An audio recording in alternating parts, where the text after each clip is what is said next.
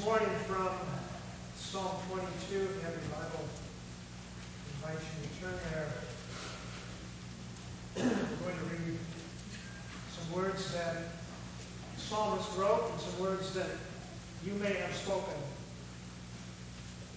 at some time in your life. Psalm 22, beginning with verse 1. My God, why have you forsaken me? Why are you so far from saving me, so far from the words of my groaning? Oh my God, I cry out by day, but you do not answer, by night, and am not silent. Yet you are enthroned as the Holy One. You are the praise of Israel. In you our fathers put their trust. They trusted, and you delivered them. They cried to you and were saved. In you they trusted and were not disappointed. But I am a worm and not a man, scorned by men, despised by the people. All who see me mock me. They hurl insults, shaking their heads. He trusts in the Lord. Let the Lord rescue him. Let him deliver him, since he delights in him. Yet you brought me out of the womb. You made me trust in you, even at my mother's breast. From birth I was cast upon you.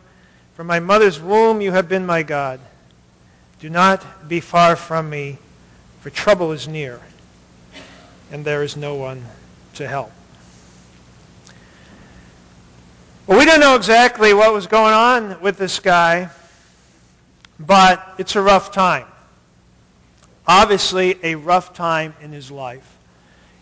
In fact, he's looking at what God is allowing to happen in his life, and he says, God, I kind of feel like about the same level as a worm. Something that you accidentally step on when you walk out to go start the car.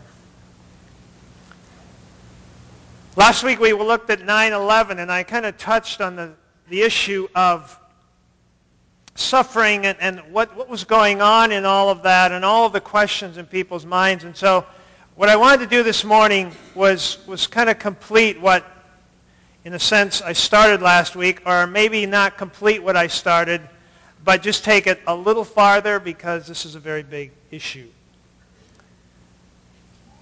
In that message, we talked about, where was God in 9/11? And when those things happen, there's that three-letter word that comes into our mind. And the three-letter word is why. Three-letter word is why. We've all asked that question. And so I'd like to explore that a little bit more deeply this morning. As I do that, however, I want us to look at some possibilities as to how to answer that question, why. And I never want to be so arrogant as to think that I can answer that question, why, in many situations. There's an interesting verse in Deuteronomy 29, and I'd like you to look at that. It says, the secret things belong to the Lord, our God. But the things revealed belong to us and to our children forever, that we may follow all the words of this law. So in other words, God has revealed certain things to us, but there are secret things. I just find that so intriguing. There are secret things that God has not revealed to us.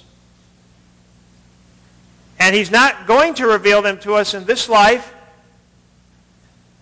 And you and I would love to know what those secret things are, but I believe it is those secret things which one day we may find out what they are, and if we do, it will kind of cause us to go,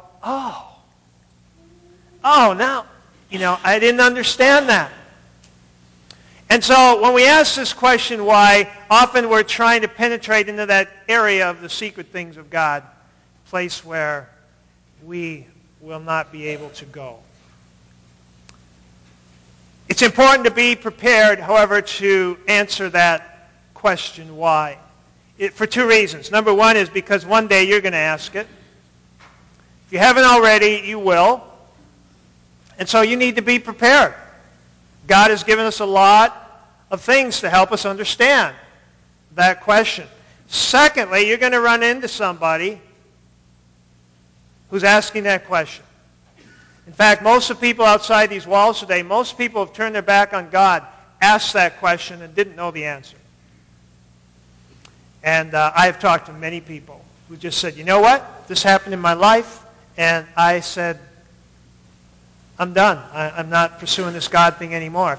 If that's what an all-powerful, all-loving God allows, then I'm done. And here's that question. Why would an all-loving, all-good, all-powerful God allow this to happen? That's the question that many people who, for one reason or another, turn their back on God, that's a question that they never answer. So, how do we prepare for that moment? How do we understand? Well, the answer is something that maybe up front sounds a little bit dry, but one of the greatest ways to be able and be prepared to answer that question is to have a very solid understanding of systematic theology. Now, how's that for an answer? Let me boil it down one step farther and understand the basic doctrines of the Christian faith. And what we're going to do this morning in the time that we have left, in these next 20 minutes or so, is I'm going to maybe overwhelm you a little bit, but I want you to understand why understanding the basic doctrines of Scripture gives us so much insight into that question why, and gives us so much insight into our world.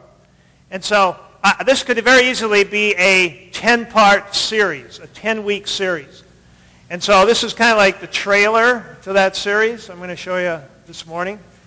And we're just going to take a couple minutes. I'm just going to walk through as many doctrines here as we have time and just help us see how each one of them feeds into answering this question, why, for all the stuff that we see in our world.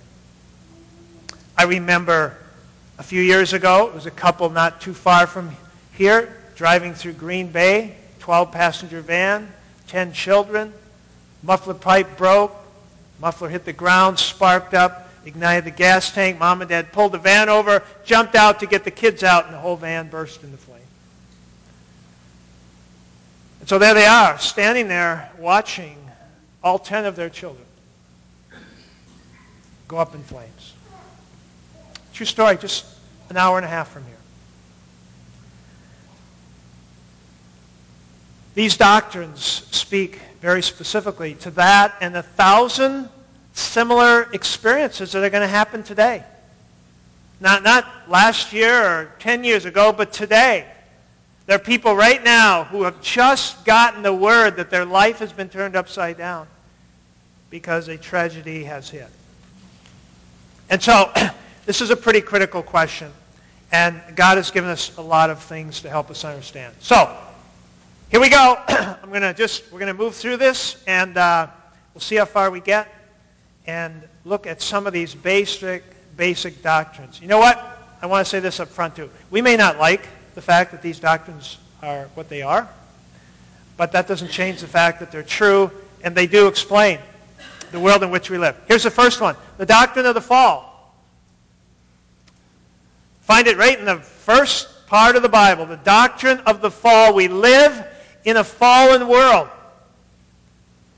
All of creation is under a curse, and things as a result of that, things go wrong. Cars go wrong. Accidents happen. Nature gets all out of whack. We don't have to just look at this past summer. People say, what's wrong with this world of ours? Well, the Bible answers that. It's fallen. The world is fallen. This is not Eden. This is not the day that's going to come. You and I live in this fallen world. And so Jesus looks at his disciples and he said, I can tell you this. In this world, you will have tribulation. I can promise you that. You will have tribulation in this fallen world.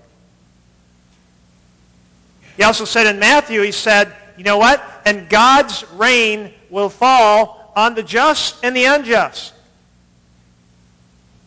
So those who would propagate a theology that says if you have faith, everything will go well, just don't line up biblically with what the Bible very clearly teaches.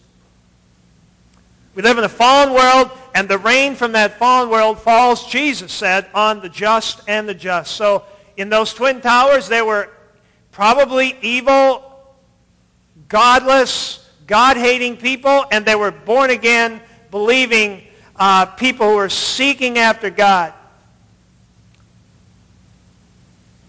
God didn't get all of the people out that we would say perhaps deserve to be out.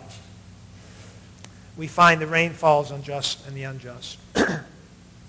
Things go wrong. You and I are not exempt. So we live in a fallen world. Very important doctrine to remember. Here's a second one, and it's very closely related. And that is the doctrine of sin. The Bible says that all have sinned and fall short of the glory of God. We are all sinful. And you know what? We don't have to work very hard at it. Sin can come pretty naturally in our lives. And what we find is that God, as powerful as He is, has chosen to allow us to make choices to act in sinful ways. Today when you go out, some of you may be affected by people who make sinful choices. And God has allowed us to act in those ways. You know, as people, we want to be able to choose. We all want to be able to choose. But then when God allows us to choose and we choose poorly, then we get mad at God. You know, we're kind of like the little kid who colors on the wall and then blames God for giving them coloring crayons. I mean, we're a lot like that. God gives us all these gifts, and then we misuse them, and then we blame God.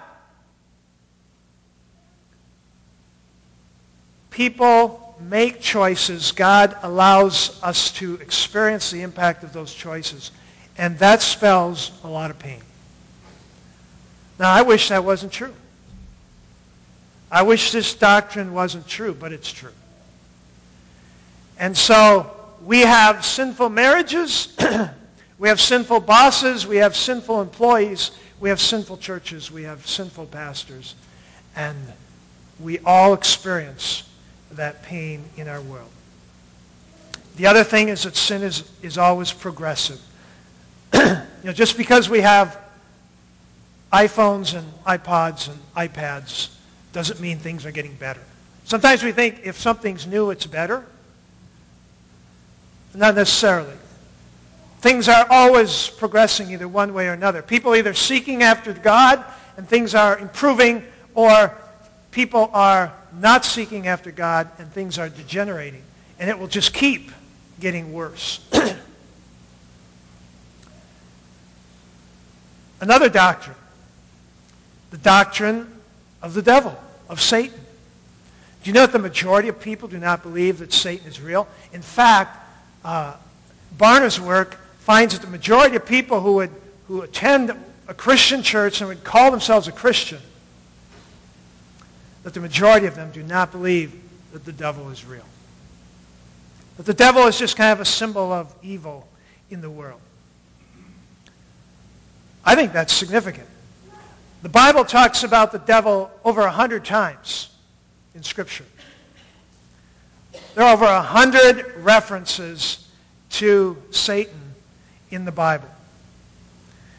And so we find that, what if Satan, if that's really true, then what was Jesus talking about in the wilderness? Thanks.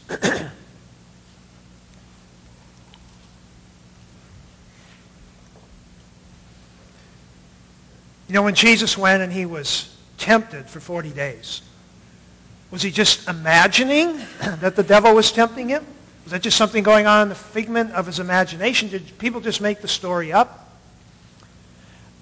When Paul writes in Ephesians 6, and he says, our struggle, it's not against flesh and blood.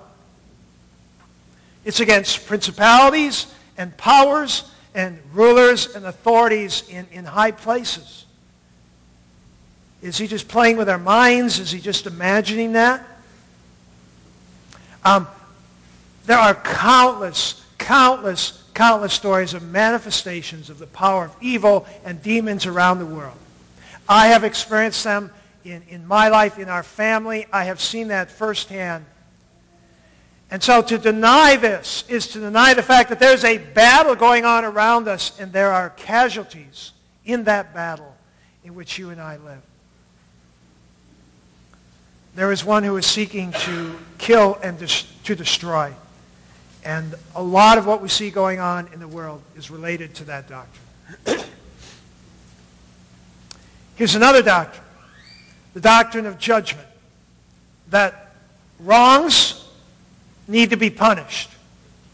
Now, we know that. We believe that. We all know what it's like when the trial comes up and we know someone's guilty, and all of a sudden, the evidence is, maybe they didn't collect the evidence correctly and somebody gets off, and we're all feeling this sense of injustice. We know what that feels like. We desire justice, of course, except when we're the one that's being judged. And then we would like for God to just kind of turn his face the other way and be the merciful God that we kind of call God out and say, well, aren't you merciful? Yeah, but he's also just. And so we see that judgment is being poured out. In fact, right here as we are here today, the scriptures tell us that God's judgment is being poured out. Romans 1:18, the wrath of God is being revealed, present, it's being revealed from heaven against all godlessness and wickedness of men who suppress the truth by their wickedness. So, God's wrath is being revealed. How does he reveal his wrath? It's very interesting if you read on in the text. God reveals his wrath by giving us over to our own sinful desires and our sinful nature. So, here's how God reveals his wrath. He says, okay, if that's what you want to do, if that's how you want to live, if that's how you want to act, then go at it. And we will experience that truth.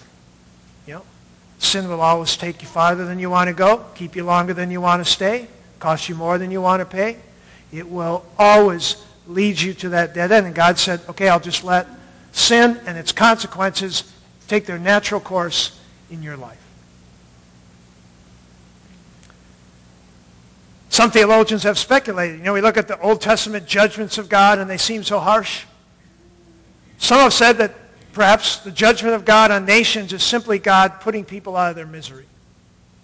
Because things will continue. Once a nation turns from God, things will continue and continue to degenerate. And we've seen this historically until finally the civilization implodes and it basically annihilates itself.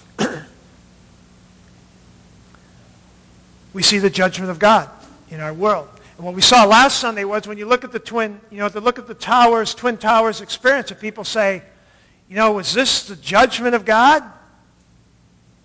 Was that the judgment of God on people, what happened on 9/11? Well, Jesus would answer that question to say, he would basically say that as you look at that experience, don't just look at the Twin Towers, look at everything going on in the world. The judgment of God, the wrath of God against godlessness and sinfulness is being poured out everywhere around you. Everywhere around you. The impact of sin is present in all of our lives. All of us here we're all dying. All of us. And so we see that impact. There's no isolated incident. Is this a judgment of God? Is this a judgment of God? The whole fallenness of the world is God's judgment against sin. Another doctrine is a doctrine of suffering. Wow, this is such an important doctrine. We don't have a very good theology of suffering. Listen to what Paul says in 2 Corinthians 4:17. He says, "For our light and momentary troubles are achieving for us an eternal glory." The sufferings in your life and mine are achieving for us some kind of eternal glory that far outweighs them all. So what's Paul saying here? He's saying, did you know that suffering is a gift from God? Is that how you look at suffering? When something comes into your life, do you say, wow, God, in some way, you're going to use this to achieve some kind of glory for all eternity that will far outweigh whatever cost this suffering has in my life. That's a pretty different way to look at suffering. Pretty interesting way to look at suffering. You know, something happened on 9/11, and you read it in the commentators. When 9/11 happened, for about 2 or 3 weeks in this country, something changed, didn't it? And we came together as a country in that moment of great suffering. And God does something in the context of suffering. He does it in people. He does it in churches. He does it in families. And as difficult as suffering is, God has purposes in allowing suffering in the world and in our lives. I think back in my ministry to some of the most tragic things, but I also remember some of the sweetest experiences of God in the midst of those experiences. And so we have this whole area of the doctrine of suffering.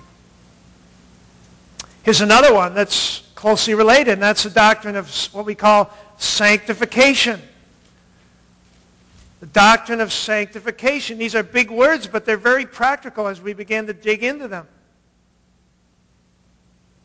Romans 8:28. We know that in all things God works for the good of those who love him, who've been called according to his purpose. For those God foreknew, he also predestined to be conformed to the likeness of his Son.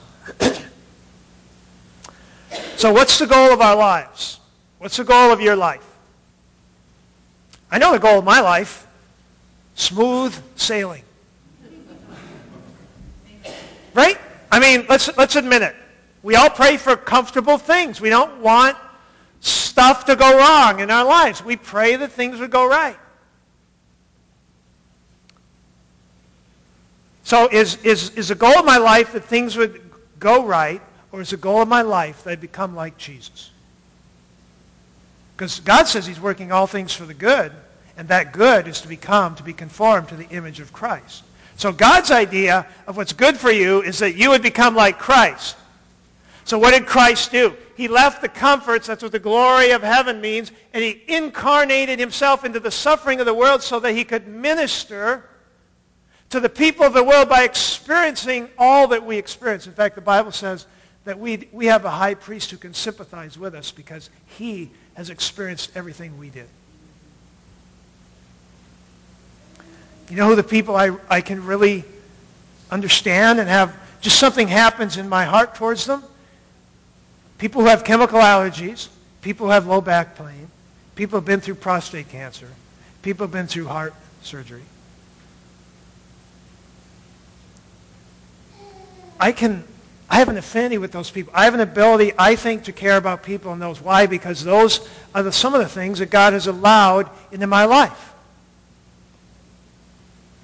And if you look at your life, you'll understand that God has a goal of making us like Christ, and that means that he takes us into the experiences of people in this world, of suffering people, so that we might better minister. And that's a whole different goal for your life. Thus, when you enter into a time of trial or suffering, I think the appropriate response would not be to say, oh no, God, why? God's already told us. He's given us so many answers to that question. And if we've been living in sin, then we know perhaps God's judgment is on our life. We're reaping what we're sowing. If we've been seeking after God and suffering comes, we know that he's probably taking us into an area of sanctifying our lives, making us more like Christ. And so we probably should say, God, this is going to be tough, but I know you have something good in here for me. Give me the strength to walk through this and learn what you want me to learn. This doctrine says God will allow tragedy in your life to make you more like Jesus. Is that okay with you? Is that okay with you? We have the doctrine of God. We could spend months on that one. God is all loving. His character, he's perfectly good. He's all merciful. People in trial and tragedy will say, well, I don't see it. That's fine. You don't have to see it. Does that mean it's not true? We can't see God's goodness. Well, we don't see the secret things of God either.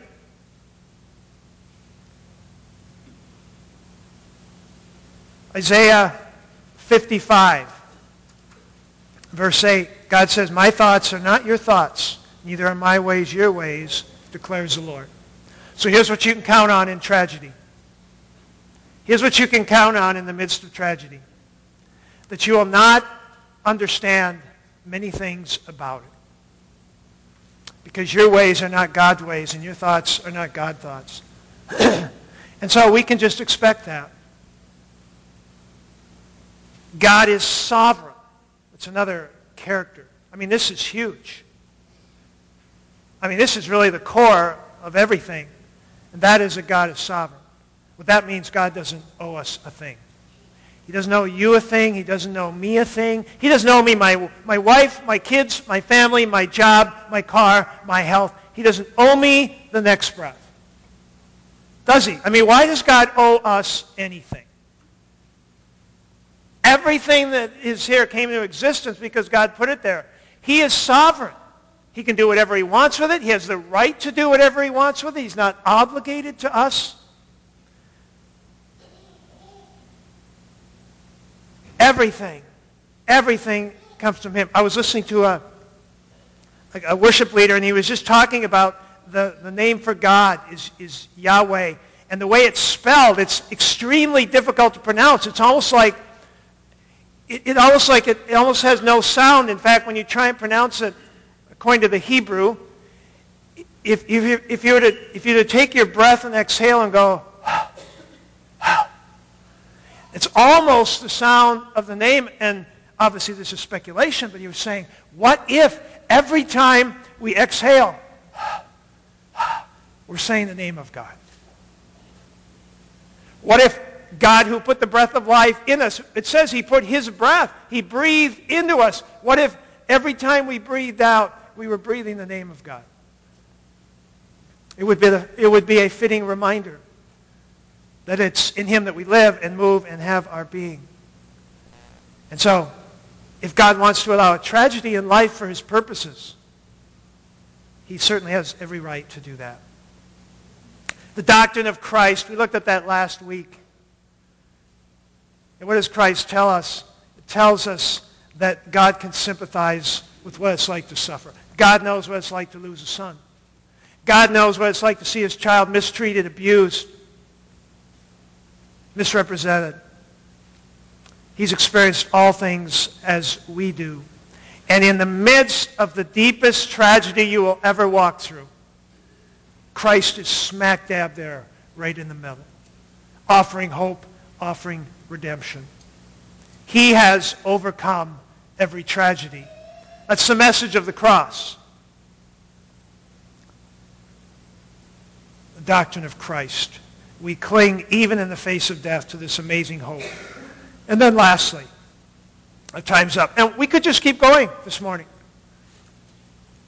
The doctrine of last things. The doctrine of last things. Revelation 21:4 reminds us that all this chaos and stuff in our world is going somewhere. 21:4.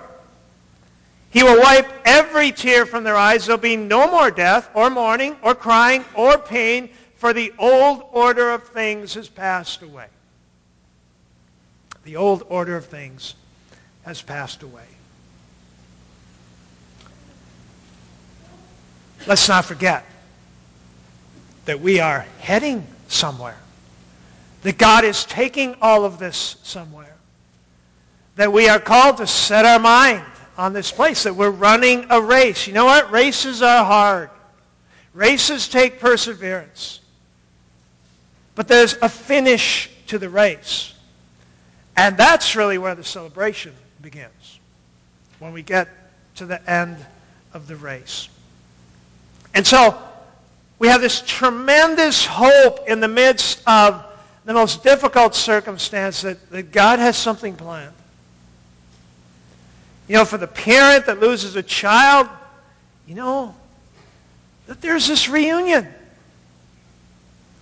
That, as David said, he can't come to me, but I will go to him. So, to conclude, number one, expect tribulations. Expect them. You're not exempt from them because you know Christ. In fact, God will probably put you in them because you know Christ. Secondly, learn from them. There's so much to learn in the midst of those things that God brings us through. And we always come out a deeper person. We always come out with a better capacity to minister to other people. So learn from those experiences. And lastly, and this may sound rather strange and radical, but the Bible says, Paul says, I glory in my sufferings. Believe that in some way that you don't understand, because it's part of the thoughts of God's, but God has said it's true, that when you go through suffering, that somehow in some way, that is a gift from God that he's allowing in your life. Father, we thank you this morning for answering the question why. And you really have told us a lot. You really have prepared us, Father. We may not always know the specific answer to that question why. But Lord, we know there are many reasons why difficult things happen. And Father, I pray that in the midst of those times that I pray that you would prepare this foundation in our lives, that we understand the fallen world we live in, we understand the sinfulness of it, we understand we're in a cosmic battle with powers and forces of evil, that, Father, judgment is played out on the earth and it affects us all. Father, that you are creating us into the image of your Son through difficulties in our lives. Father, that you are sovereign in all things, that you have given us Christ, and Lord, that you've given us hope. And so, Lord, just prepare us for the things of life that we may be able to respond in a way that brings glory and honor to you. Father, we pray now for these gifts that we receive as we conclude this service. Lord, we give them a response to you. Pray this in Jesus' name. Amen.